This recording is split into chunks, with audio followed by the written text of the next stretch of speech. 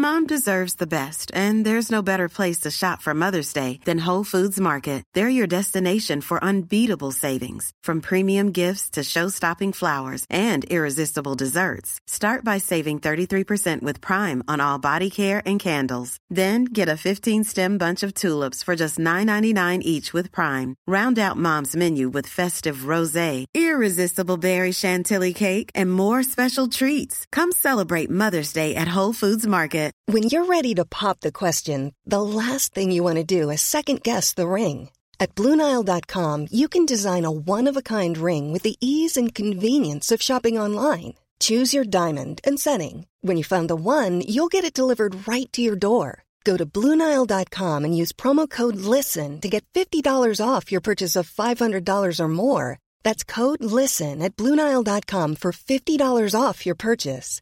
BlueNile.com, code LISTEN. Burrow is a furniture company known for timeless design and thoughtful construction, and free shipping, and that extends to their outdoor collection. Their outdoor furniture is built to withstand the elements, featuring rust-proof stainless steel hardware, weather-ready teak, and quick-dry foam cushions. For Memorial Day, get 15% off your Burrow purchase at burrow.com/ACAST, and up to 25% off outdoor.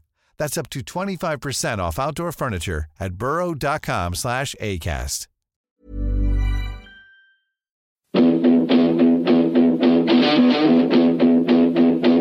And when I started running, I suppose I didn't stop, and when I got the chance to go, I said I should go, and so I opened up. We're only the small little fish out there, so we are, and we're trying hard to make it through. But it's hard to get the breaks when you're the smaller fish. Because I love this county so much, you know, and it's just, I'm delighted the lads did it for the people of Waterford today, because like I'm heartbroken.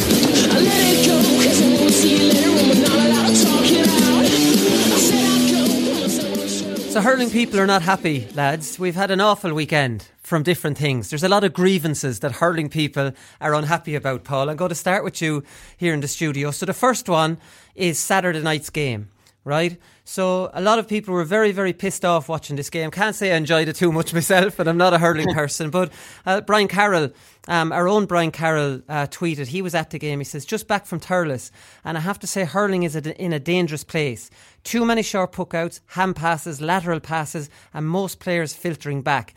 A terrible dig he has here at Gaelic football. He says it's essentially turned into football, and I'm afraid that's not a compliment. Yeah, look, he has a fair point. It was a tough match to watch, to be honest, and I think it was kind of a lot of things fed into it. There was a lot of frees. It was a bit of a bad night anyway, weather-wise, but the way the two teams set up, Tipperary, we saw it in the Limerick match, they are deciding to sit back, which I thought was just for really against Tipperary, sit right back, let them come onto you. But when you play against Cork, Cork will look for that short puck out anyway, so it was really leaving Cork with no option, and then Cork were just trying to play it up through the lines, and if they got anywhere around the midfield, sometimes they got a small bit of result off it, but it just didn't make for a great game. You knew as soon as it went down out over the far end line, Cork were doing the short puck out, and there was hardly any Tipperary lads even in shot, so the whole thing just fed into a lot of long range shots. You know, the Cork lads overcarried quite a bit because they had no options up the pitch. Tip were blocking it out. So overall, a match that we traditionally look at and go, Cork and Tip, brilliant in Thurles. I mean, this is ideal. It was a tough match to watch now. Well, that was it. So like you were saying, Tipperary were dropping off the Limerick puck out because Limerick probably wouldn't go short, and they were narrowing down the pitch. We talked about that last week. Yeah. But of course, Cork took everyone, Michael Carton, and it just, Jesus, it reminded me of Gaelic football, because there was nothing, a cancer on Gaelic football was teams that conceded kickouts. You're taking a contest completely out of the game, and for me, Gaelic games are all about contests, and hurling especially. It's a man-on-man game, win your own battle, and this just looked like, what is going on here? Like, they're not even contesting these puckouts. Yeah, I had a pre-season game written all over it, Willie. Like, it looked like just friendly, and the two teams were just tit for tat, and there was no intensity to the game as such. Like I hate seeing cornerbacks getting the ball and running with it, and it's needless running. I run into trouble, but I think Tip fed into Cork's game plan a little bit, because if one team you can't allow play out from the back, it'd be Cork, because it suits them down to the ground. They haven't really got the ball winners in their half-forward line. So I can't see why Tip didn't push up and put Cork under pressure in that way, made them go long, and it would have suited Tip a lot more. Yeah, well, that made sense. Michael Dignan tweeted, he was another one really pissed off, and we know Michael Dignan's a traditionalist, and there's nothing wrong with that. He says, Cork hit one long puck out in the second half, and Patrick Horgan scored a brilliant goal as a result. Since when did keeping possession and losing possession become an indicator of how hurling should be played? And I take Michael's point. When Cork don't have a good half-forward line, why would Tip allow them?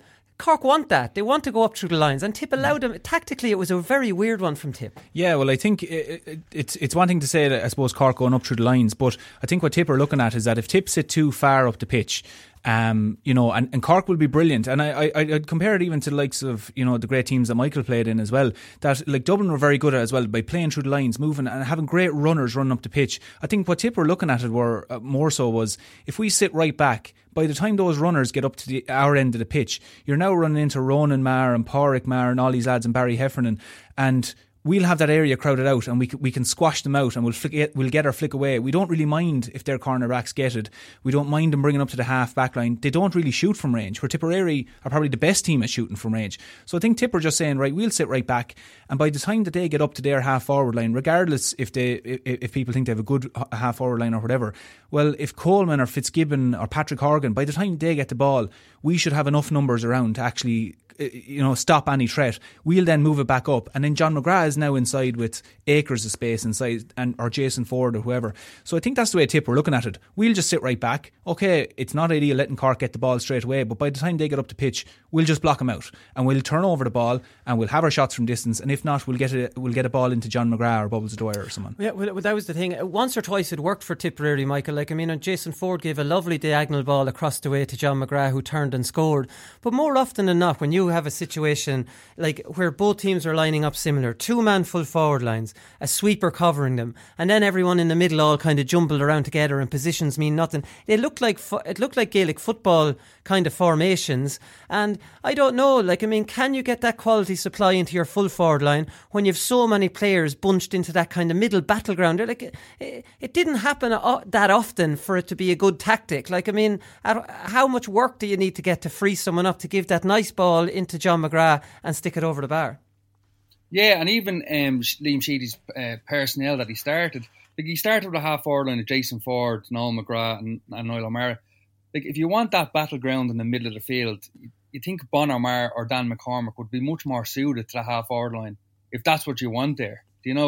Make it a battleground and then get the ball into your hurlers and to John McGrath in corner forward, and even I'd play Noel McGrath there and have your hurlers in there, rather than being in the battleground where them three players that they started aren't well known for battling and winning balls. And that's why I think, again, it fed into Cork's game plan that they were allowed to come out and they were allowed to play from the half back line. I thought Mark Coleman and Cashman had a great game in the half back line for Cork, and it was more so they were allowed to hurl, which I think if we changed up the personnel, that wouldn't have happened for Tip. So it was a strange game plan for me, and a strange team he started if he was going to play that way. So look, I thought Cork hurled well, but Tip didn't, and he still came out with the results. So everyone's talking about, I thought Cork played very well, but I think Liam Sheedy would probably be the happier of the two teams, because they hurled awful and still came out with a point. So yeah, so Tipperary seem to be in a bit of a crisis here, and changing what they believe in, maybe copying Limerick to a certain degree, or trying to find out. You wonder why they're doing it. Sean Flynn sent me a message yesterday on Twitter, and during the first lockdown he went through 82 games over the first lockdown. In the 17, 18 and 19 championships, and he looked at the retention rates of passes hit into the opposition half, and he gave this information to Liam Sheedy, and they were winning 3 out of 10. Okay, yeah. Michael Dignan saying, since when did keeping possession and losing possession become an indicator? Well, there's an indicator. Yeah. So when you're doing that, and the other team isn't giving you those 7 out of 10 back, they're keeping it more. Yeah. Can we blame teams for going to this more possession-based games that the traditionalists just don't like, Paul? But the reality is, why are you just going to give it away? Yeah, that's it.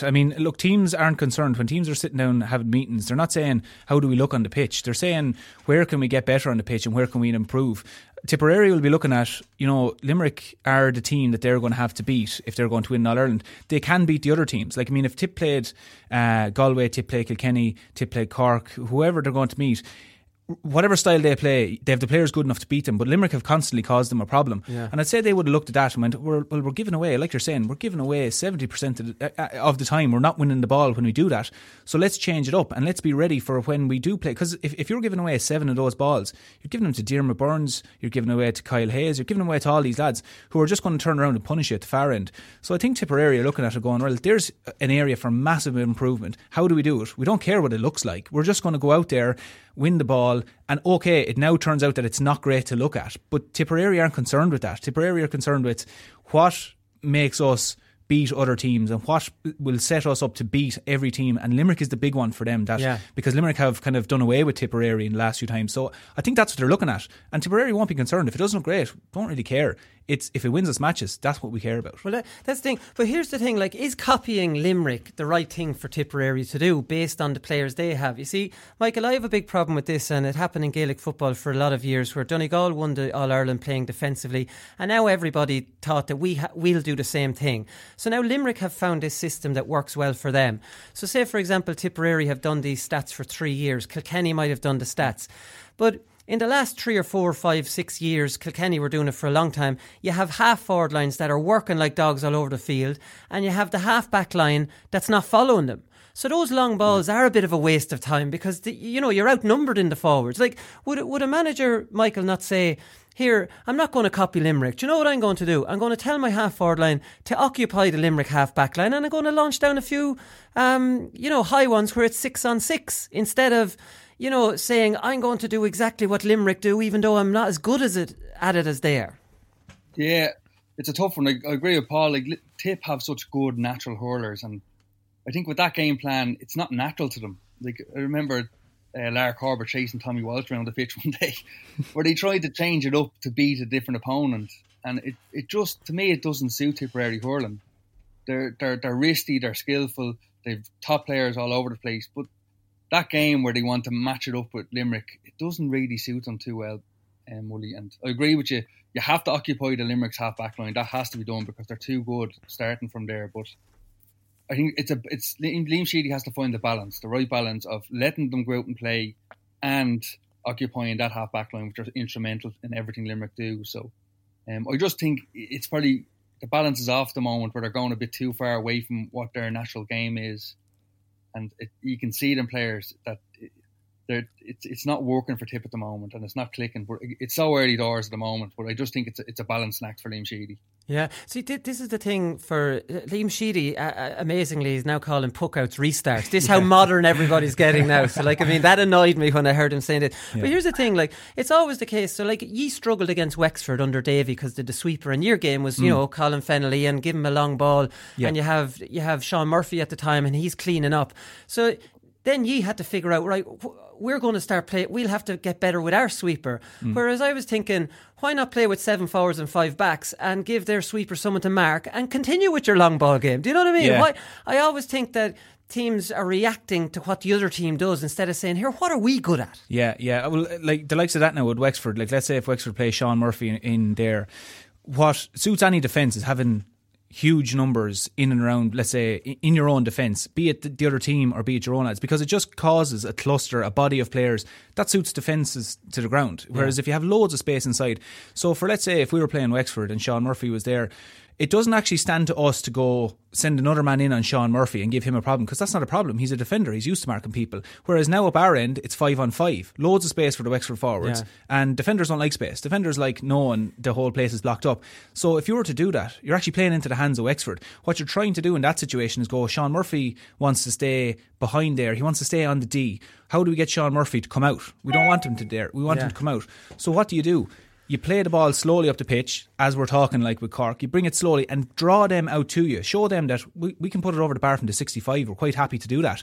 Now you have to come out on us. And once they come out, now you have the space and you can start feeding the ball in. So it's kind of asking yourself, what are they doing? Okay, well, they want to have a defender there. They want to crowd it out. How do we pull them back out the pitch? If Cork got it right at the weekend and they were really getting huge results off working the ball slowly up, you would have seen Tipperary come up the pitch and having to go, right lads, we can't give the puckouts to the corner backs. But Cork weren't getting huge results off it. They were getting points and they were getting scores. So there was no reason for Tipperary to step up. The teams have to ask themselves now, look, if there are crowding it out of the back line. And going back to your point of saying about Wexford, and we encountered it against Davy caught us a few days with it because we had no response to it. Whereas then we were able to react to Wexford, and we got a few over on them because we got Sean Murphy out of that area and we started getting scores and we put our game on them. And that's the big thing. It's putting your game on the other team, not trying to react to what they're doing on the pitch. Yeah. Do you think all the reaction Saturday night was warranted? Do you think there's a problem tactically in the game? Do you think it's not as good to watch? Do you think should puckouts cross the 45? I saw some people suggesting to make it more of a contest. How did you feel Saturday night? Yeah, no, looking at the game, I think the game was I looked at the other games trying to look at it the same way I looked at Cork and Tip. The other games went long. They went long with the puckouts and it wasn't as bad. I think Cork and Tip was actually just the exception the weekend, that it was really bad to watch and that we all had it built up that Saturday night, brilliant. We were all going to watch this match and it was going to be brilliant and loads to talk about. The other matches didn't really have it, but there was points coming out of it. I saw, Eddie Brennan talking about, making the ball a bit heavier because lads were scoring from such distances. And there was lots of points coming out. There certainly would be an argument, that look, if a puckout has to pass the 45 and midfield, I don't think too many people would argue if that came in. I mean, we're giving out at the moment about too many rules coming in. Yeah. I think the one thing that was consistent across all the games was how strict the refereeing was and how many frees there were. That was the one thing that was consistent across the games, whereas it wasn't consistent short puckouts across all the games. There was games going long, or there was puckouts going long. So I think Cork and Tip was the real exception where that was really tough and it had everything that we didn't want to see in the game, whereas the other games didn't really have that. They kind of stuck to what we wanted to do. So I'm not overly concerned. I still think once we get to Croke Park and once we get to the ground hardens up a small bit more, the game will go back the way we want. But there is definitely a few things being highlighted that certainly freeze. There are teams really pushing the short puckouts, but I'm not going to push the nuclear button on it yet and say we're completely ruined. Hopefully not. Maybe I'm being too positive. But Mark Coleman, Mick, said after the game, he says, I agree with you, Paul, because Cork have always been extreme at this stuff. That's their style, and it's all right to have different styles. And you're right, Galway Limerick wasn't like that at all. Yeah. And Mark Coleman, Mick, said after the game is evolving and we're trying to get ahead of it as much as we can. So I don't know, is Mark or Cork saying the game is evolving to a short game? We are a short team, but let's go short to the extremes that nobody's ever seen before. It looked like, because even Mark Coleman getting caught for over carrying, given a guaranteed point away, just so not to puck it up the field. It was bizarre to watch at times. It was very bizarre, and Cork are a team of extremes, I suppose. If the game's going short, they're going shorter because that's just natural to their game plan. There was actually 5 players done for overcarrying in that Cork Tip game, so I definitely think, and across the board over the weekend, more lads were pulled up for overcarrying. So there's definitely something that refs are looking at this year is overcarrying, because I've never seen so many people being caught out with it. It's also the fact that that cornerbacks have been given so much balls and they're running out and they haven't really got a plan when they're coming out. They're just running bullish into big half forwards and getting caught out. But look, when you see players like Mark Coleman, you're right that time. I think it was it's very unusual to see him get caught out with the ball. He's so good with his decision making. But as you said, he said after, they're going to stick to it no matter what if it breaks down. Sometimes they're going to stick to it. But I just think when they're meeting teams, it actually suits them with Tip when they're meeting the likes of Limerick and Galway with big physical forward lines where they're trying to bring that ball out of their defence. I just can't see it working for them because they're going to be stripped too much. Yeah, it's going to go against them later on the championship. So I don't think it's a game plan that's going to win them in All Ireland. Talking about big physical forward lines, Limerick definitely have one, but Limerick are probably, we talked last week about the free count. So the free count against Limerick this weekend, it was 12-4 in the 35th minute. Kotiji Cahir put up a stat. It was 14-22 against Limerick at the end of the game. Now, John Kiley, I'll read out some of his quotes in a minute, but this is just I'm not a hurling person, but if I'm watching this closely and thinking, what are these frees being given for him? Pádraig Mannion got one early for using his bare hand, just pulled the arm and is a free immediately. It didn't look like much, but it was a free. Garrod Hegarty, the time he got the yellow card and he went mad, he got the yellow card for dissent. Yeah. But he was tackling a fella. It was Gaelic football. He was using both hands, slapping both sides. I wish the referees would just come out and say, anyone tackling with the spare hand, or am I calling this wrong? Yeah. That it seems to me if you touch a man, even if it's innocuous, if you're using the hand that doesn't have the hurley in it, which is illegal, Paul, right? Yeah, the referees are blowing it. Yeah, I actually felt bad for Garrod Hegarty the weekend, I'll be honest, and I understood what he was getting frustrated about, because referees are blowing it. They seem to have had this conversation where if a lad puts a hand in, there's all these frees going for, if a lad puts a hurl in, and I think genuinely you see lads putting hurls in to try and get a ball that a fella's rising and they flick your man's hand and it's a free. And you're going, that's accidental, that's going to happen. No one minds that. I mean, the lad who's even been tackled doesn't mind that. But Garrod Hegarty was being blown for that. And in the first half, if you remember Garrod Hegarty's great point where he went down the line against Toohey and hit it up, a minute before that, Garrod Hegarty, Toohey pulled across Garrod Hegarty nearly across the head. He was either early or late, I can't remember. The ball wasn't in shot and he pulled across him. And Garrod Hegarty he's a manly hurler. Like, he just kind of turned to the linesman and said, what was that about? The ball went out over the line. It was a Galway line ball then. And Garrod Hegarty didn't flinch. He didn't hit the ground. He just turned and said, Jesus, what was that about? Yeah. You could see him doing it. And he went on and scored the point. But then he was starting to get blown for putting the hand in. And he was obviously turning to the referee saying, look, what's going on? I nearly got decapitated on the sideline there, but now when I put the hand in, I'm not getting the free. And I was kind of going, I was looking at this going, I understand, he's trying to tackle fairly. So I think at the moment with Limerick, I actually don't think, looking at them, I have more sympathy for them than say that they're actually causing more frees. It seems to be that they play this game. They're trying to get in and disrupt people. But the referees have obviously decided now that, look, this spare hand, we're going to really go hard on this and we're going to really go hard on flicks. But is that illegal, the spare hand? I get you with the flicks. The Matthew Hanlon sending off was a joke. That ball was on the ground and he was trying to... but the spare hand, why don't Limerick lads just stop doing that and just tackle with the hurley like you're supposed to? Yeah, I get it. It's probably just, like we talked about it last week, they're just playing right up on the line. They're playing on the edge, and it's where I would say always great teams will play. They'll play right on the edge and push the limit. If you're going in and you're trying to raise a ball with one hand, you'll put your left hand out, or let's say if I'm raising my right hand, I'll put the left hand out and you'll use that hand to try and disrupt the other player from getting to you. Likewise, if you're going in on a tackle, you'll put your hand in. They're just probably doing it a small bit more physical and they're just putting the hand in a little bit harder and they're being blown for it. I think it'd annoy me if a lad was doing it to me now, but I wouldn't be overly given out. He's trying to tackle me. It is a foul. That's the other side of it. Yeah. It is a foul. But I think it's a little bit... It's been called up a little bit too early at the moment. And that's why we're seeing loads of frees, because it's an instinctive thing that players do.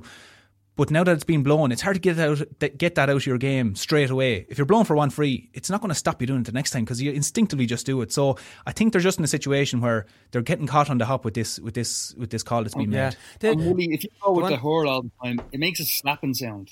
It's actually more obvious to refs. If you go with the hand, the reason you go with the hand is it's silent. You can get the hand in. Honestly though, that's if you're going with the hurl all the time, it's that slapping sound you're making, and there'll be more frees that way than with the hand. And if I can imagine Limerick's training matches 15 on 15, and it's going to be physical, like Paul's Kilkenny team when you hear about the 15 on 15 matches. They're physical matches, and you're trying to bring that intensity then into a game day situation. And as John Kiley said after, he hasn't done anything. They're tackling the exact same way as they have done for the last 3 years. Yeah. But there's a lot more fouls for it. So he hasn't changed. They haven't changed their tackling style. Yeah. Nothing different. But yet the refs pulling them. So it's definitely a new thing for referees. And Joanne Cantwell said last night on League Sunday they would have a much bigger research team than I would here on this show. And they obviously asked the question, and she said that the referees had said that there's been no instruction, that they're not doing anything. They clearly are, Paul. There is. And John Kiley said it does appear that the game has changed in the last 4 months when we've all been at home and someone has decided to take the tackle out of the game. I'd love to know who they were and when it was decided. And that's fair enough. And again, I say, why don't the referees come out? We are, because before it was in Gaelic football anyways, I'm sure in hurling, a referee might say to the two captains before the game, I'm watching the free hand tackle. If they came out publicly and said, this is something we don't like, it's illegal, and we're clamping down on it. John Kiley, that's on you now. Now John Kiley's scratching his head saying, we're doing the exact same as we've always done. Yeah, that's it. And John Kiley, I really thought it was a great interview that John Kiley gave after the game, because you could see the frustration in him, because he was saying we haven't changed anything, and they haven't. They're playing the way they play. But like he said, while we were all away, someone seemed to have had a conversation to say, listen, we need to get rid of this or we need to stop it, which, it is very frustrating. We're seeing, 40 frees in a game. I mean, but nothing has changed over the last few months. We're only off the back of an Ireland Championship. So nothing has changed.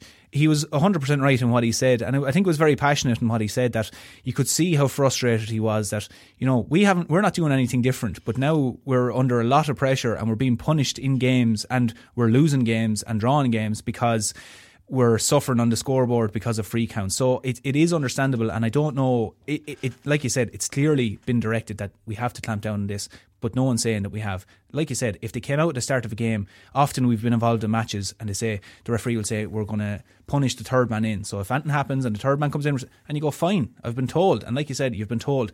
No one seems to have told anybody about this, and it's just happening. Yeah, that's the frustrating thing. John Kiley went so far, Michael, as to say, we had nobody watching the game here today, and in 12 months' time we're going to have nobody watching if it's 36 frees.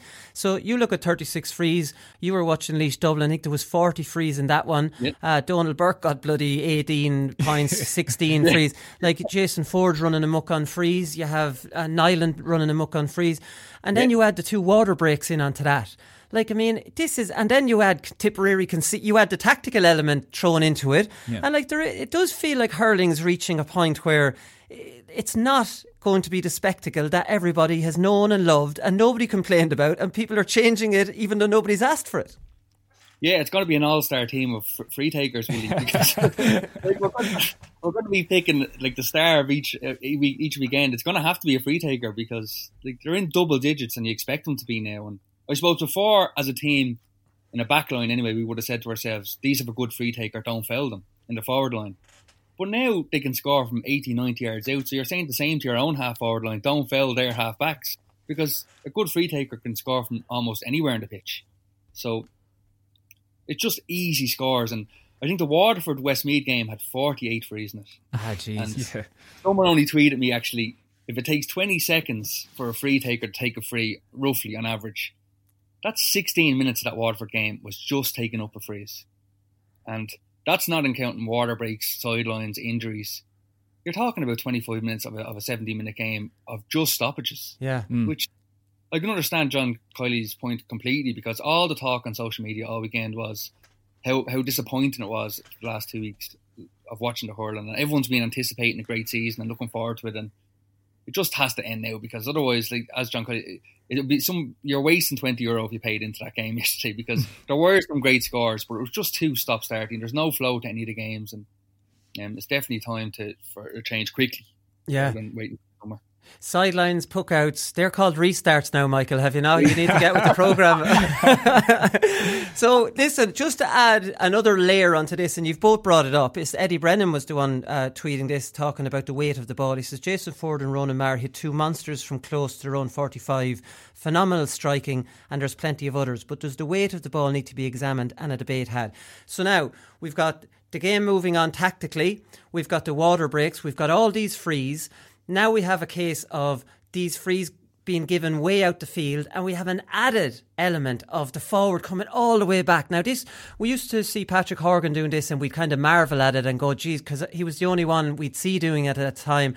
Yeah. And now they're all going back for a pot at it. So now the game's slowing down even more, Paul. Yeah. Look, it's...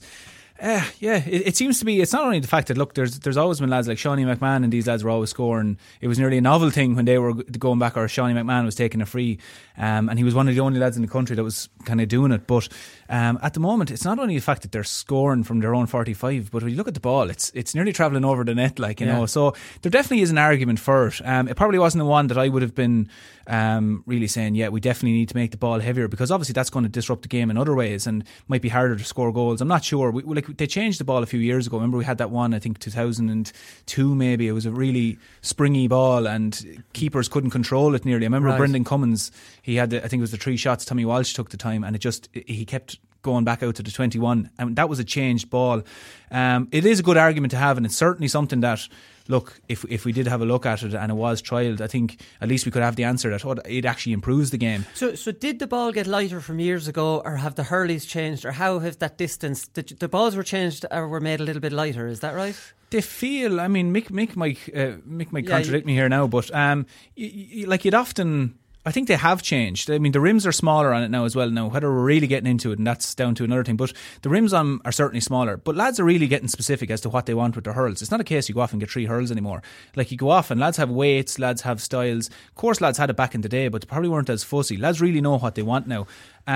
But also players are, it's not to say players that weren't stronger back in the day. Of course they were physically strong, but like the lads at the moment, every player is high performance and they are strong and they are practicing these things. And their technique is getting better. Their technique is getting better and the ball is getting better, and you know the hurls are probably a bit better, or at least to the liking of the players.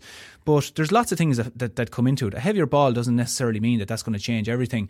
You know, you might put in a heavier ball, but lads are still going to be scoring. Lads are still going to be scoring from distance. So it probably isn't just going to be one thing. Maybe we just have to accept that players are, you know, going to be striking balls over from that distance, you know? Yeah, maybe that's it. What do you think about that, Mick? Like, I do take Paul's point is in, like, a heavier ball, is it going to be hard? Is it going to be different? You're going to be different catching it, you're going to be different poking out, you're going to be different free take. Like, there's a big I'm sure it would change hurling in a big way, a heavier ball, maybe not in the way that you're maybe initially intended.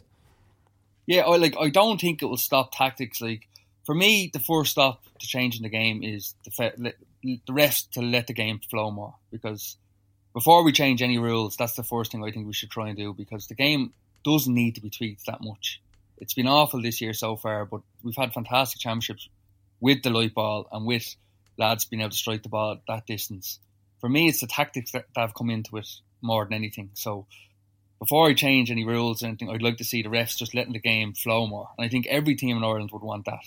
So there'd be no giving out about it. A heavy ball, I still think, like, you'd still have the short play, you'd still have the spare man coming back. So I still don't think it would add to the spectacle that much, to be honest with you. You just have less scoring from distance and frees being taken from distance. So I don't think it would change the game too much. So for me, the big thing would be just let the game flow more before you try any of these other options. And I'd agree with Mick there, like, as in exactly what he's saying, that it's more the fact that the free was happening, that we're seeing Patrick Horgan and Jason Ford and these lads come back to take the frees. But if, like, some of those frees, if you have a look at why did they happen, okay, it was the trail in hand, and like Mick is saying, that the referees aren't letting the game go. Well, if the ball is in that position and it's not a free now, what I actually have is, if the play continues on, you have a player in the position, let's say Jason Ford's free from from that sideline, from the near sideline. If that wasn't a free and the play just continued on, you have a player there who's being tackled at the moment. That score doesn't happen anymore. That long distance score where players are coming out, getting time to set themselves, it doesn't happen. The play just continues. It's the fact, I think, that we're seeing 40 frees, and that some of them now around the 40, it's highlighting more. If the game just played on, you might have 1 or 2 frees in that game, area. Yeah. Whereas that seems to be exactly what Mick has said there, that if the game just goes on, we're not now looking at players coming out constantly 10 times in a match to take a free from there, because the play just continues on, and you're not going to see a player shoot from there because he's now under pressure from a tackler or whatever. So it's probably the free, not the weight of the ball. It's the free being given away so many times in that area that we're seeing players now coming out taking the frees. Too much and highlighting it. And another unintended consequence of a heavier ball is if you can't score from as far out, teams might drop more bodies behind the ball, because that long range shot isn't on, which wouldn't be something that you would like at all, you know. And I'd even have concerns about scoring goals then if the ball's really heavy. I mean, are you going to be scoring on Owen Murphy, Nicky Quaid and these lads with a really heavy ball? Like, where do you have to put the ball now to actually, you know, like you want to see lads scoring goals. The better the ball is, the more flighting it, the more chance the lad's going to hang it up, like, you know. So a big heavy ball, you're not going to see many goals, because I would feel. Yeah. Basically, how we fix hurling is that it wasn't broken. Stop blowing all the frees, and if you want, if you're blowing for the free hand tackle, tell every team that's it, and make them work on it, and then we'll have Jesus. Sure, since the games turned into the Munster and Leinster leagues, they've been unbelievable championships. What are they doing? Anyways, we'll leave it there, lads, and we'll have a look at the Galway Limerick game after this. And the game can very, very often then take on a life of its own.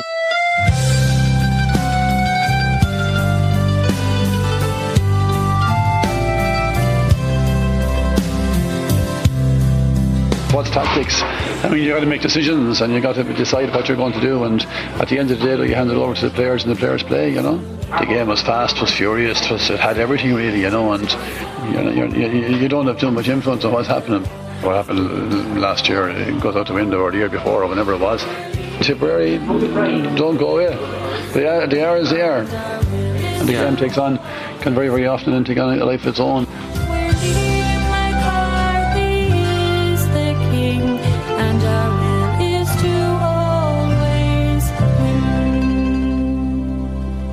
Yeah, the heavy ball could be messy, and we're just touching the surface of it probably there. Yeah, you know? yeah. Like one of the things, even like lads are saying, like Joe Canning's sidelines and Austin Gleeson, Never these lads the sidelines. Yeah. Sure, like and we're praising it at the moment, saying isn't it brilliant seeing lads cutting lads. I think Chad Dwyer got one there the weekend for Laois as well.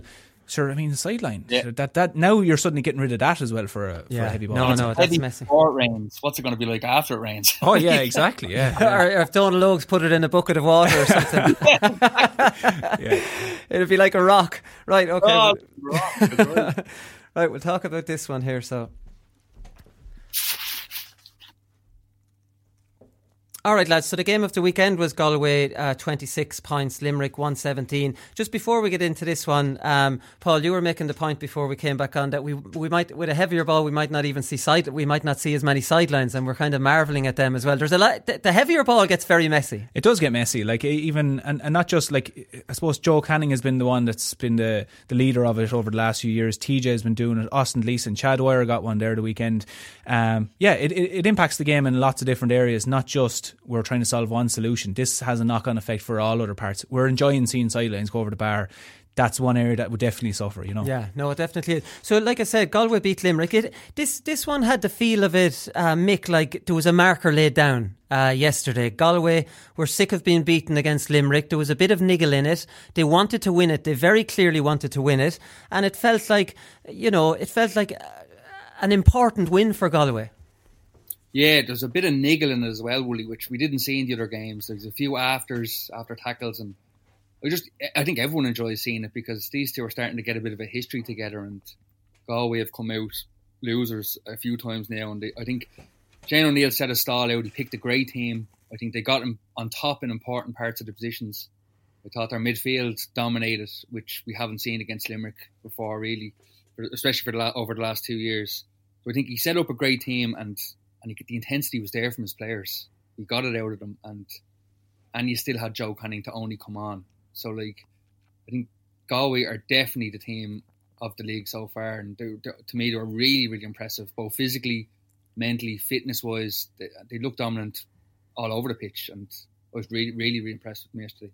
I was really impressed with them too, and they mix it up well, don't they? Puckouts go long, not too many short. They go short through the hands when they want. They've Niall Burke, who caught Conor Whelan, scored a point which was back from 20 years ago, where Burke fielded one on the edge of the square. You never see that happening against Limerick, and threw it back out or whatever. They've a lovely bit of variety to their game, Galway. Yeah, they can mix it up big time. And Pearse Stadium's a hard place to go as well. Like, we've always known it, going up to Pearse Stadium, it's generally quite windy when you get up there, and Galway always play well up there. You talk about home teams and home advantage. Pearse Stadium, Galway just don't play bad up there generally, you know. So, and they're a big team. You look all around the team. Okay, they have a few players that would be, I'd say it's more so because the other players around them are so big, but you know, they're well able to mix it. Limerick are a big team, but Galway are probably the biggest team in the championship. You know, they're very strong players. They're able to do it all. I mean, even though like Conor Whelan is an extremely strong player, but his skill is the thing you know him for. He's a very skillful player. You have Gerard McInerney and all these lads as well. So, Galway, they're just so consistent. They're a great team to watch as well. And I just think that any team, they have no fear of any team. I don't think there's many teams that do kind of fear each other, but they would love nothing more than Limerick coming up there. And they got in their faces, and and they went in hard, and they're playing a great brand. I mean, Mannion around midfield as well. Cathal Mannion is playing great at the moment, and Davy Burke, for the half an hour he was there anyway, you know, you could see flashes of it again. Obviously he went off with the injury, but they got a good 30 minutes out of him as well. So no, Galway, they were playing with a bit of an edge. It was the edgiest match of the weekend as well. There was a bit of niggle, like Mick was saying. There was a bit of niggle in the match, and no, it was great to see. You could see that, look, Galway are in a good place at the moment. There's Joe coming on, and there was a bit of hunger in Joe there as well. So Galway are in a good place at the moment, and it's good to see it. You have a bit of history with Cathal Mannion, don't you? Do I? Did you mark him out of it in an All-Ireland final? I hope it did anyway. I don't know. Did he score 5 or 6 from play off you earlier in one year, and then in the All-Ireland final you kept him scoreless? No, am I right or wrong? I don't know. That sounds good. I'll go with it anyway, if it does. Anyway, no, I would have marked him a few times. He started in around corner forward a few times, and he would have drifted out. And I remember it was probably around 2015. I'd say I remember marking him in I think it could have been the Leinster final, and then marked him in the All-Ireland final then. And he was a great hurler, but probably had more. Giving him a compliment now, he had more hurling to hurl out the field than being in on top of me, I suppose. But he's well, see, the thing was about him as well, you knew he was sharp. He was kind of player, you knew when you're on him, this lad's sharp, and if you give him space, so your game benefited then because you're always going to stay right beside him. But he's a very talented player, isn't he? Yeah, he's a great hurler. He's a brilliant hurler, very calm, and he's deceptively fast as well. Like, he looks like he's just cantering along, and that he's not, but he's a very fast player. He's very calm, but he's all the hurling in the world, which is great. And around midfield suits him because he just picks up balls, and we saw it probably more so in the Westmeath match when he had a bit of space. He was just sticking it to lads' hands, and just every single time. And he's using a very small hurl, so there's not many lads going to hook him at the moment. Right, okay. Does he use a very small hurl, yeah? Yeah, I think I saw a picture of him there. It looked like a wooden spoon he was holding. It was a tiny York. So there's lads... Is that not to be hooked? But he's able to hit from distance. Would that affect you? I'm thinking of a 1 iron and a 9 iron based on length. Is there any similarities? I don't think Mick can tell you more. I don't think it works off the same principle. I used to hurl basically to clatter lads. It wasn't so much so for whatever. But I don't know. Mick might tell you more about the length of it. But I've seen the same picture as you, Paul. Actually, it looks like a size for you hurl, which for him would be like say 2-3 inches short for most players. Yeah, but you're right, Wooly. His striking for such a small hurl is phenomenal, and especially striking off the run. But he glides across the floor. And we talk about players running and getting bottled up. He never seems to get bottled up, and he always has options outside him. And you can see his head up from the second he gets the ball, and his decision making, even when he's under pressure, he always takes the right decision. So.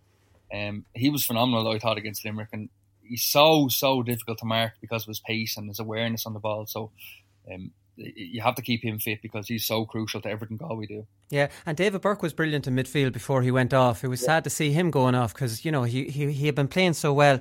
And then Joe Canning came on in midfield. And then you've Johnny Cohen in midfield. They've loads of options for that midfield. Whether the likes of Cottle Mannion and Joe Canning is a right dynamic there for midfield is probably questionable. Yeah, I think they were just more so just getting Joe on the pitch. I mean, people were saying that I don't think Joe will be midfield.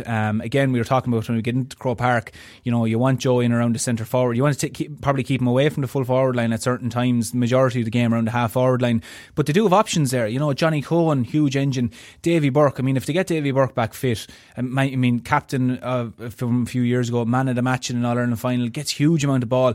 It's great for teams, like Mick can tell you, to have the midfield sorted out, to have two lads in there that you just know once they go out, they're just going to hurl. And they seem to have a few options. They have either Mannion, they have Johnny Cohen, they have Davy Burke, hopefully, once he's fit. They seem to have a good few lads to put in there, which I don't think a lot of counties can say that. They don't seem to know, a lot of counties don't seem to know who they really want. They might have one player consistently, but they seem to use the midfield really well, and they seem to have good few options at the moment. I don't think we'll see Joe there come championship. No, probably not. Joe Canning obviously made a huge impact. Aaron Gillan made a huge impact as well, Mick. Like when you see these very, very top level forwards coming on, Gillan, his first point was unreal. He faked the hand pass and then went back onto the stick, and just like you could even when you hear about wrists, I could seriously see his wrist almost bloody breaking, kind of flicking that over without much of a backswing.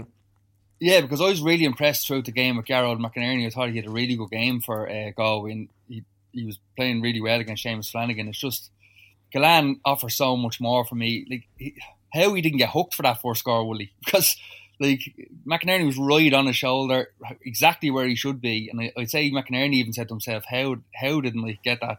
He's just so wristy, and he's so aware of his surroundings when he's on the ball. He knew exactly where McInerney was, and it didn't bother him, and he just shortened the grip, and he didn't take a full swing.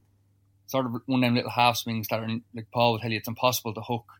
And it's just his awareness. And he made such a difference when he comes on. He seems to find space where other players really struggle to find it. And then you seen Cian Lynch popping it to him. They have a great relationship, and he just found him in the corner for his next score. And like when you see someone like that coming on and you're tired and you thought you'd done a good job, it's just a nightmare, you know. Yeah, he came on for young Cathal O'Neill. Like it didn't happen for him. He kind of put a shot into the goalie, a weak enough shot. He missed a point. He's only in the leave insert. Like, is that harsh to take him off at half time and not say, here, look, we'll give you the full game, or it's just cutthroat business and, you know, put my arm around you? And, you know, how does John Kiley deal with a young fella like that? Yeah, look, I suppose for Cathal O'Neill, it was, I mean, obviously you have no concerns. He's a huge prospect for Limerick to have. And I suppose understanding stepping in there, I mean, you're stepping in again into a great Limerick team. It can be very daunting, I'm sure. Like I hurled when I think it was 19 or 20 in midfield for Kilkenny. I was actually marking Alan McCrabb. It was down in Kilkenny at the time, and it's just daunting. Probably looking at lads, you know, daunting looking at if I was looking at Henry and the likes of these lads, and you know you have Cathal O'Neill going, and it mightn't have been the reason. It mightn't have been, look, he just might have, you know, fluffed a few shots. I'd have no concern about it whatsoever, and he shouldn't either. At the same time, I think it's no harm. Look, if you're taking a player off, like you could leave him on, but sure, he could make more mistakes and so on, and it could kill his confidence a little bit more. Look, he'll be fine, and I hope he will be fine after it. It happens. He's 19 years of age. He's playing against a great Galway team who's not going to give him an inch.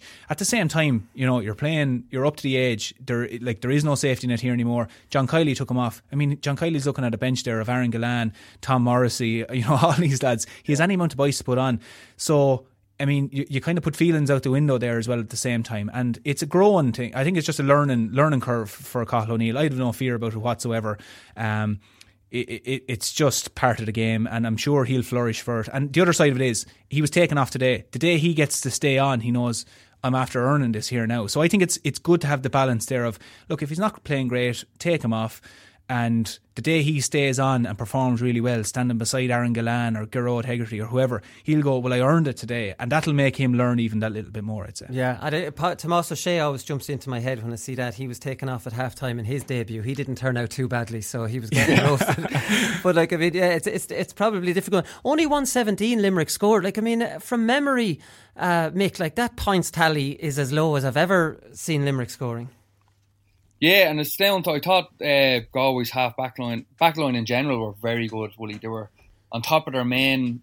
Like, Limerick struggled to get space.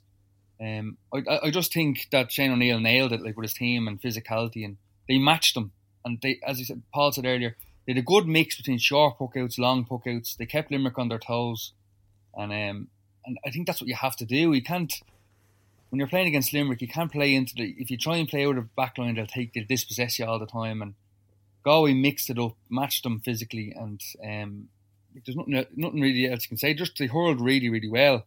I think the find of Evan Nyland with frees as well, it might free up Joe a little bit for Galway. Just a little bit less pressure that he can go out and play when he wants to. And I just, from a Galway perspective, I don't think Limerick did anything too bad. I just think Galway were very good. Yeah, maybe that. Was there anything tactically they did with the half forward line enough? Into Burke followed Gerard Hegarty mostly everywhere he went. He wasn't able for him, but he did follow him, I suppose. Yeah. Is there anything tactically they might have been doing different to kind of nullify Limerick's kind of known system at this stage? Yeah, no, I think they just dragged him into. We're talking about this kind of. They always have, I suppose, the battle area inside the middle of the pitch. You know, we said already, Galway are big men. If you bring them into that area, they'll cover the ground so well, and they'll get their frick, and they just disrupt it. What teams are looking at to do at Limerick now is disrupt them in that area, try and crowd them out, try and stop them from taking shots. And Galway are very good at that. They're well able to cover the ground. They have big men. They didn't do anything that specifically they had one tactic here that completely worked. Like when let's say Conor Whelan or whoever didn't have the ball, you could see them running around chasing and flicking and winning the ball and then winning a free, and it just disrupted Limerick. It was more so what they were doing when they didn't have the ball. Even all their forwards are fighting and tackling and flicking and just disrupting Limerick. It was no one great tactic. It was just seemed to be work rate that they hurled really well, and it was great to see it. And it was, like Mick was saying, it's very encouraging for Galway. You couldn't say that it was a bad Limerick performance. It was just a very good Galway performance. So, sometimes actually I always like when people drag Limerick into this Cork tip short game. Limerick don't, for me, as just a kind of an observer of hurling, I could see why Cork might have been, a bit jarring on the eye. I always find Limerick brilliant to watch. I don't like, all their puckouts were going long. There was plenty of contest. They'll give it to you whatever way you want. They'll give it in long the odd time, usually diagonally, but it's a contest again. Yeah. Usually, why do Limerick get pulled into this kind of, it's gone too tactical? Yeah, I think Well, we're all looking at Limerick to see. I mean, anytime you have a champion, people look and see what are these lads doing that's different. And we see at the water breaks the whiteboards coming out, and that it's all tactical. And Kinnerka's in and he's doing all this. But what Limerick can do, and Mick was saying it even as well, they can mix it up. Like they'll take a sharp puck out, but the next one they'll land it down on top of Garrod Hegarty, and they don't care, they don't mind. And it's because they don't have to play it any one way. And I think what a great thing as well, a big thing for Limerick, is that once you push your game plan on them, they're able to turn it back around. They're able to go, right, we'll go to our plan B here, whatever that is, and get you back playing the way we want to play. And that's what they're able to do. So if you want to stay off them, no problem. They'll take the sharp puck out, they'll work it up. They've players all over the pitch who will confident either run with the ball, break the tackle, keep going, whatever you want to do, or they'll fight you in the air. They don't mind. So they can play it any which way, which I think we're looking at Cork the weekend. They only wanted to play one way. We're playing it short and we're going to work it through. And that's why it looked different. Cork weren't playing like Limerick play. They were playing one way, and that was the Cork sharp puck out way. Yeah. So to compare both of them the same, I don't think it's the same, because the majority of the Limerick puck outs were going long, but they're happy to play it short if you want to play it short. Yeah, I think that's probably it. Do you have anything to add to that, Mick? Oh, Cork play laterally sometimes, Willie. When you see the short game, with Cork, for me, they play like they might go from a centre back to wing back, or vice versa, full back to corner back. Whereas Limerick play through the lines with speed and with purpose. Like when they give a ball, they might give it to Cian Lynch, but someone's moving at 100 miles an hour and he's popping a small hand pass in a crowded area, but they're accurate with it and they do it with purpose and they go forward all the time. I think that's the main difference. Like Limerick do mix it up, but when they go short, it's going short for a purpose, and then when it gets to the right man, he takes a shot. They don't overdo it. So I think that's the big difference between Limerick and Cork for me. Yeah. For me, anyway. Yeah, no, I think you're right. For me, Limerick and Galway are the two best teams to watch at the moment. But so it was good to see them playing each other. If the referee just let it flow a little bit more, and that it, lads. Yeah. Right, we'll come back with performance of the weekend.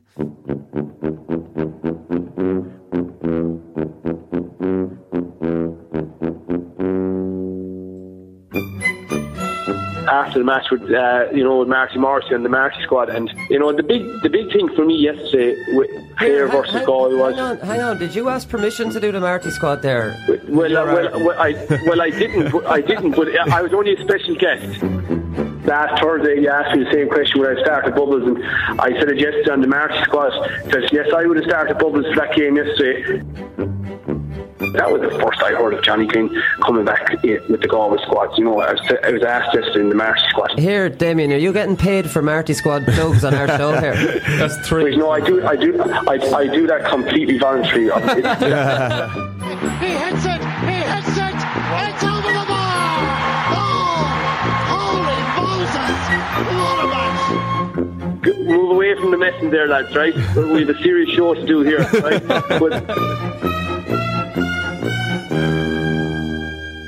Alright, so performance of the weekend, lads. The first one I wanted to mention was Barry Heffernan. Not one of the stars of the Tipperary team, Paul, when you look at it, but very, very solid. Did a great job on Dara Fitzgibbon and got 2 points of his own. Yeah, it was a great performance out of him. And like you said, there's other lads who'll probably grab the headlines for Tipperary, but what Barry Heffernan just seems to do is whatever job they give him, he goes out and he does it really well, and he just sticks to his job. And like that, seeing him just pop up with 2 points there as well just shows how adaptable he is. He's very consistent. He's a really consistent player, and I think Liam Sheedy, he solves a lot of problems for Liam Sheedy, because Liam Sheedy knows he can put him around a lot. It's similar, I suppose, to the likes of Pádraig Walsh, even with Kilkenny, or maybe even like, let's say, Crummy with Dublin and stuff. Like, you can play him in a few different positions and he'll go out and he'll do a job for you in that position. But he's an unsung hero, I suppose, really, of that Tipperary team, but performs really well and really did a good job the weekend, and an important job in marking Fitzgibbon. Yeah. What do you make of Fitzgibbon playing wing forward, Mick? Because the week before he played midfield, and we all know it's the same in hurling and the same in football. If you're playing midfield, there's a bit of an ego about it, and you're not man marking each other, and you're both, trying to force your game on the other player, and you're not being marked as such. Whereas if you're playing wing forward now, you have a wing back who might go, right, I'll follow this lad around the field. Why would you play Dara Fitzgibbon, who's such... Now, I know it's only the league and they're experimenting, but surely for the championship, it's counterproductive for Cork to play Dara Fitzgibbon in any position. Now, if he plays midfield, he might get man-marked, but now Tip have to change their team around to put Barry Heffernan into midfield and, move a midfielder maybe somewhere where he's not as comfortable. It doesn't make sense to me to play him wing forward. No, and you can see a little bit of his frustration, Willie, because he's sprinting around the pitch trying to get on the ball in that half-forward line. He's going across, but you're using so much energy, we are not getting anything at the end of it. For me, he has to be midfield. He's so good in the ball, he's so energetic, and he brings everyone into the game around there, and he can get scores. So like, you hit the nail on the head. You can be man-marked at half-forward much easier than you can at midfield. So like, he should be midfield all day for me. I know Cork obviously don't want to probably lay out their stall for everybody to see so early, but I think it's just going to be an obvious choice of him being midfield because he's much better and much more influential in games there. Yeah, what do you think? It's probably like, again, they're trying it. Tim O'Mahony was midfield. He played great wing back, so it's not like we're reading into it. It's just in general, I suppose. Yeah, I think they're just trying out a few things, and I suppose you never really know until you place someone in that position to see. And it's probably a good thing in some ways to see that he went in on Barry Heffernan. They know now, like they're kind of saying, right, well, if we play a tip in the Munster Championship, right, we mightn't put Fitzgibbon there. We're going to get more rewards out of him playing in midfield. So if Cork are to look at it in a positive in that way, like, look, we know now, at least we don't try this in Championship and we're not getting the results. He is more effective, and like Mick was saying, he was going back and forth across the pitch. You want Fitzgibbon running towards the goal, you don't want him going across the pitch looking for a ball. Play him midfield, let him work off Coleman or whatever he wants to do, but let him have the freedom to do what he wants. Yeah, exactly. Mark Coleman got man of the match in that game. Jeez, he's just perfect for that sweeping role. We spoke about this on the show before. It was like when he's playing wing back, how do you free him up for the spare role? It's just because he's so good on the ball, and that's why it was so surprising when he was done for the over carry at the time. It's like, what is going on? How was he, and why? How could he not see someone?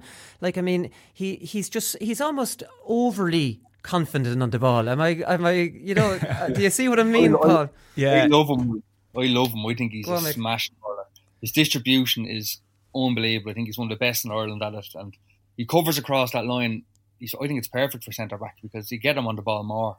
He covers across that line. He's so pacey. He's behind his half back line all the time. He's there for support. He can take a score, but his distribution is second to none. So I think it's a really good move for Cork having him there. And it'd be a nightmare if you're centre forward because you have to watch him all the time. You can't really concentrate in your game. You have to keep an eye on him all the time because he's so influential. So I think it's a great move for centre back for him.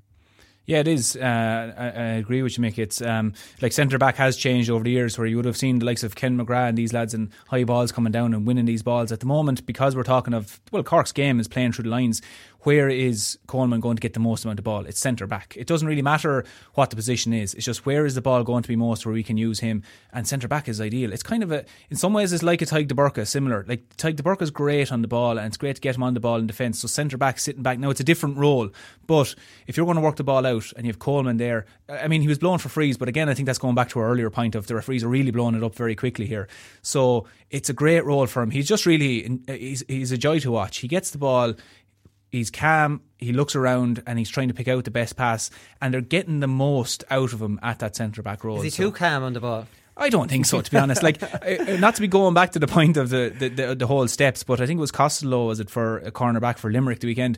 I think that was the example of the weekend of the steps being blown up, and it's similar to Coleman. It was blown up a little earlier. Costello got tackled the weekend, his boot fell off, and he was only after taking 3 steps, and he got up and hit it, and he was blown for steps. And I said, geez, that's very harsh now. So I think Coleman was... Last year, he probably would have got away with it, to be honest. He just took a small bit too much out of it. And again, he'll know for the next day, just get rid of it a small bit quicker. But I wouldn't have too much fear for him. He's actually gas. He's so comfortable on the ball that somebody could be hanging out of him, tackling him, and he's not even entertaining him. He's still just looking up the field. He played into his hand. It's like he's not being tackled, and there's somebody ferociously, after him. He's just so comfortable on it. One technical thing on this is that he's the sweeper, Paul, but he takes sidelines on both sides. Now, does that make sense for someone who's supposed to be, covering, to be dragged to both? Traditionally, I presume it's the left or the right half back or left half back that takes them. Yeah, I mean, it's probably just the nearest man to the ball will take it, and that's unless you have someone who really isn't good at sidelines, which at inter-county level you shouldn't have that. But traditionally that would be the case. But again, I think Cork are probably just thinking, they're looking at the sidelines as this is a kind of a place ball situation. He's very good at him, he's very consistent. So again, they're probably looking at from the point of view that he could use this sideline very well. It's probably, I'd like to see Cork maybe step away from that. I mean, I'd like to see a case where the nearest man to the ball is confident enough to take a sideline. You're only talking about cutting the ball up the pitch or whatever you want to do with it. So the fact of giving Coleman all these jobs it's probably putting too much of an emphasis on him to cover. We want you to do all these things, and that you're at centre back, but you're going to take the sidelines. Cork should nearly be in a position that anybody that's close to it, go off and take the sideline there. It's a sideline cut it first there. Mick, you'd be insulted if you saw a centre back coming over to take your sideline. Yeah, exactly. I was rooting there when I was there, so he couldn't take them anyway. So no, but I'd like to see him on the end of it, Willie. Like if a half-back gets sideline, like they're taken quite quickly these days, and if he's spare at that half-back line, they should be just 15 yards to him, and then he's on the ball, and then he can do something rather than him taking it and passing it to someone else, because he's the best man to have on the ball. So like Paul said, I'd rather have the half take it. Well, that makes perfect sense. If he's a spare man, Mick, like you're saying, can whoever's closest to it just not whack it along the ground, like a quick golf shot to him. Now he has it in his hand. It looks funny to me that he's constantly coming over taking these. Yeah, he is a specialist, Willie. Like he's probably one of the best sideline takers in Ireland. He's excellent at them. But again, if you're hitting the ball 60 yards up the pitch and it's 50-50, I don't see what the point is, because that's not Cork's game plan anyway. So it makes much more sense for a halfback to run over, quickly take it and pop it 10 yards to him, and then let him do his thing then with the ball in hand to be much, much better attack. So it does make sense just to have a wing back take it.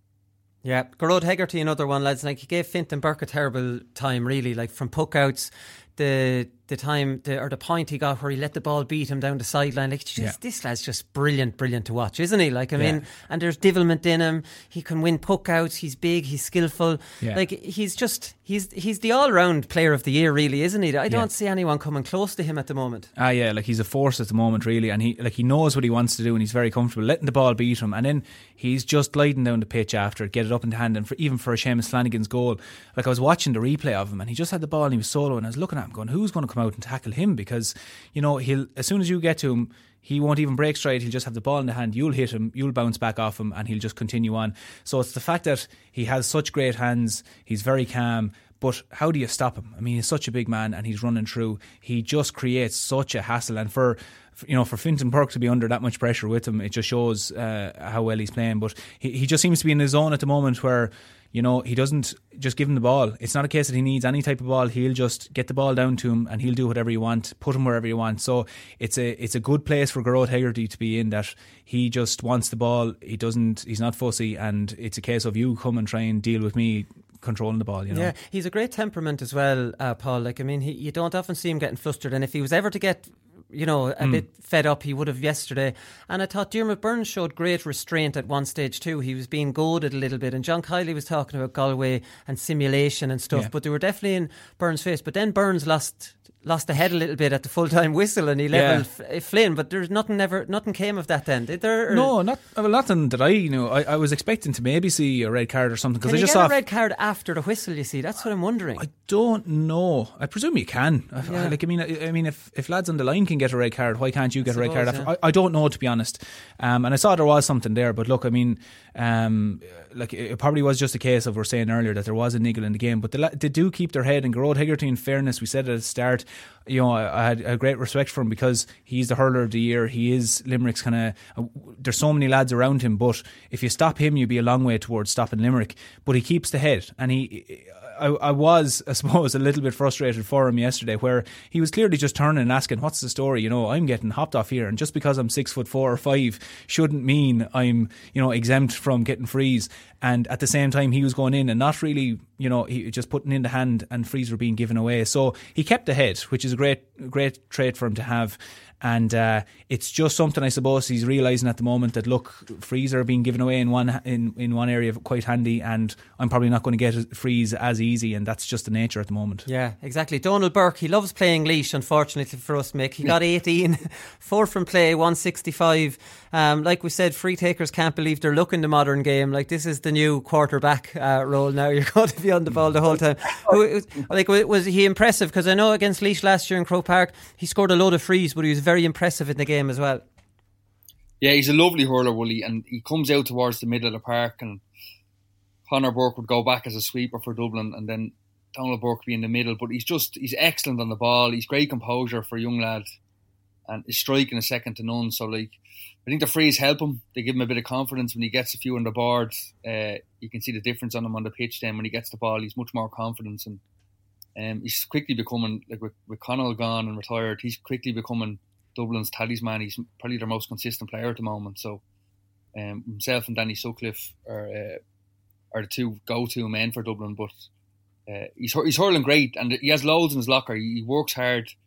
His distribution is excellent, and he's a great free taker. So it's great for Maddie to have him there. Yeah, how did Liam Rush play as that kind of was he freed up as that spare man? You mentioned Burke going back centre back. They have him marking, and they bring Conor Burke's excellent spare man. He goes across the field very well, so they have the six backs sticking to their men, including Rushy. So all right, and playing kind of like a Wexford sweeper then. Yeah. So Connor's coming back and plays just behind that half back line and mops up any ball. And he's good at looking up and finding men. But I just think they need Crummy back there, to be honest. I don't think, even if he's scoring 2 points from half forward, he'll score that from half back anyway.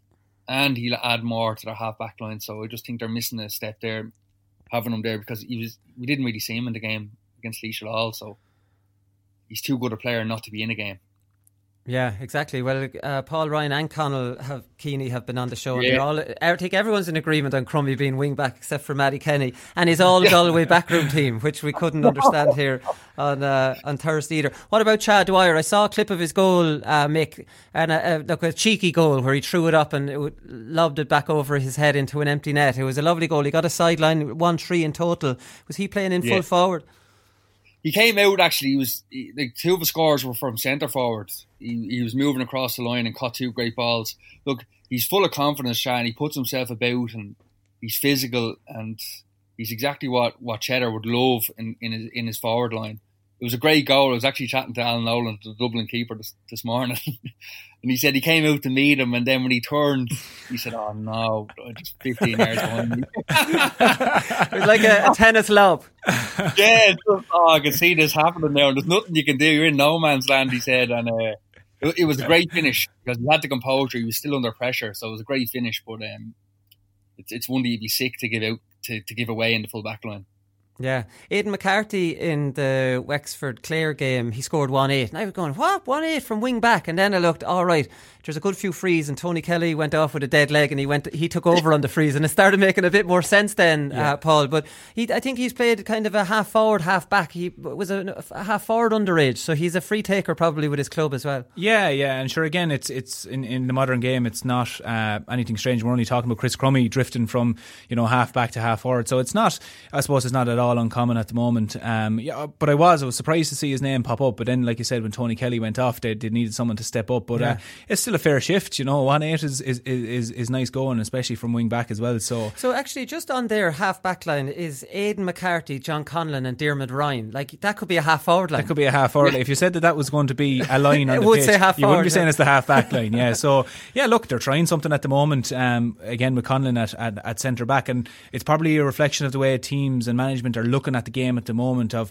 we're seeing players pop up in different positions, and it's probably trying to say, look, maybe we have a gap to fill here, or else maybe we want to get these players on the ball a bit more. So look, that was a good result. Not a good result, but 1-8 from wing back was good. But I suppose they're looking to get something out of John Conlon there now as centre back as well, which might just take him a few games, and it'll be interesting to see how that one pans out as well. Yeah, no, it definitely will. Like, I mean, the Simon Donoghue goal was a lovely goal. I know they needed a goal, but what a beautiful cross, Mick, that was. Like, there was a glaring point on there, and it was just a perfect one, and he just batted it in on the volley. Like, I mean, it was a beautiful goal.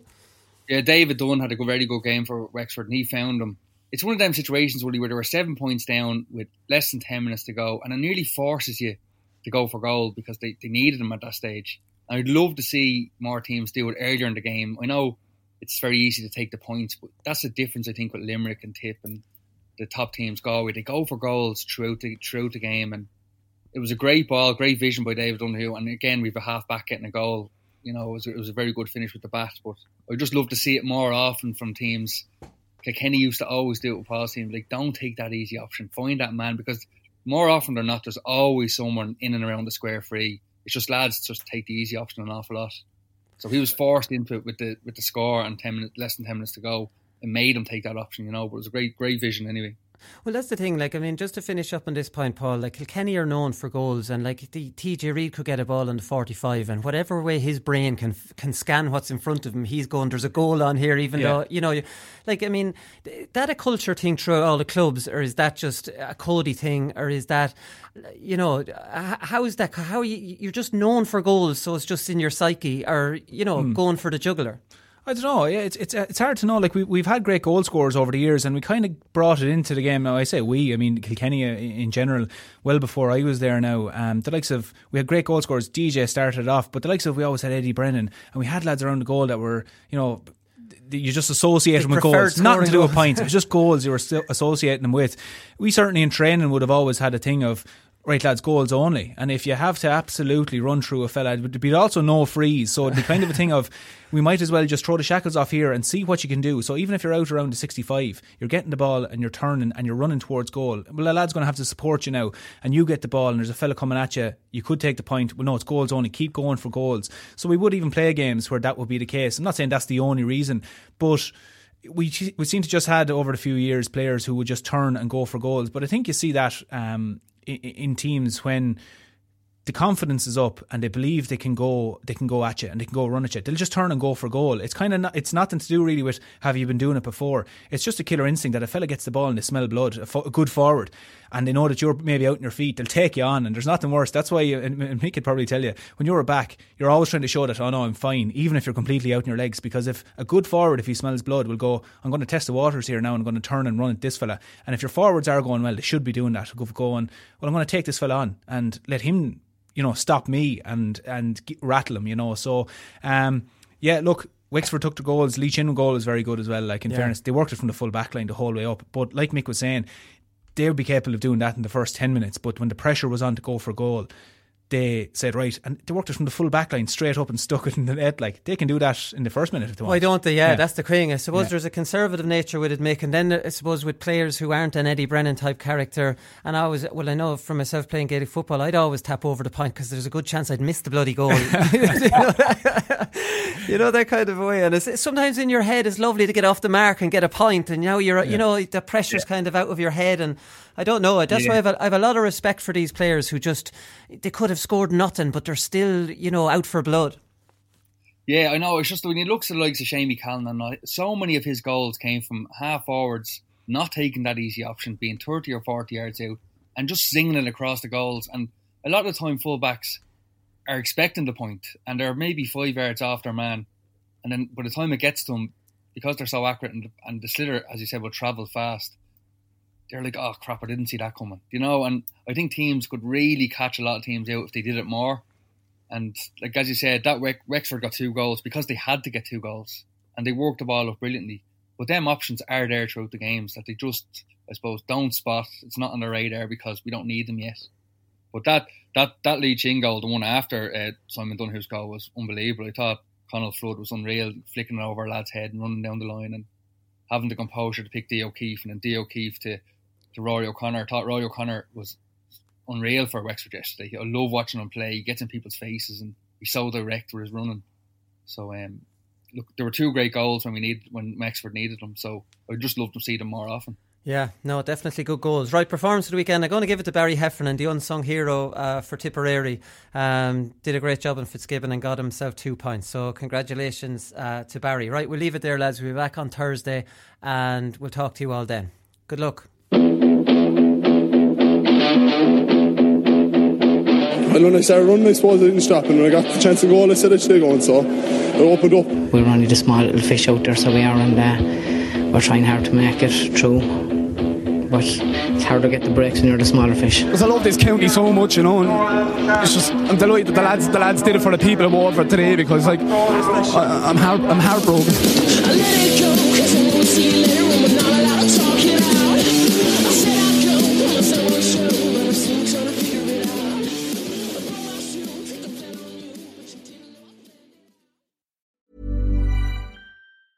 Mom deserves the best, and there's no better place to shop for Mother's Day than Whole Foods Market. They're your destination for unbeatable savings, from premium gifts to show-stopping flowers and irresistible desserts. Start by saving 33% with Prime on all body care and candles. Then get a 15-stem bunch of tulips for just $9.99 each with Prime. Round out Mom's menu with festive rosé, irresistible berry chantilly cake, and more special treats. Come celebrate Mother's Day at Whole Foods Market.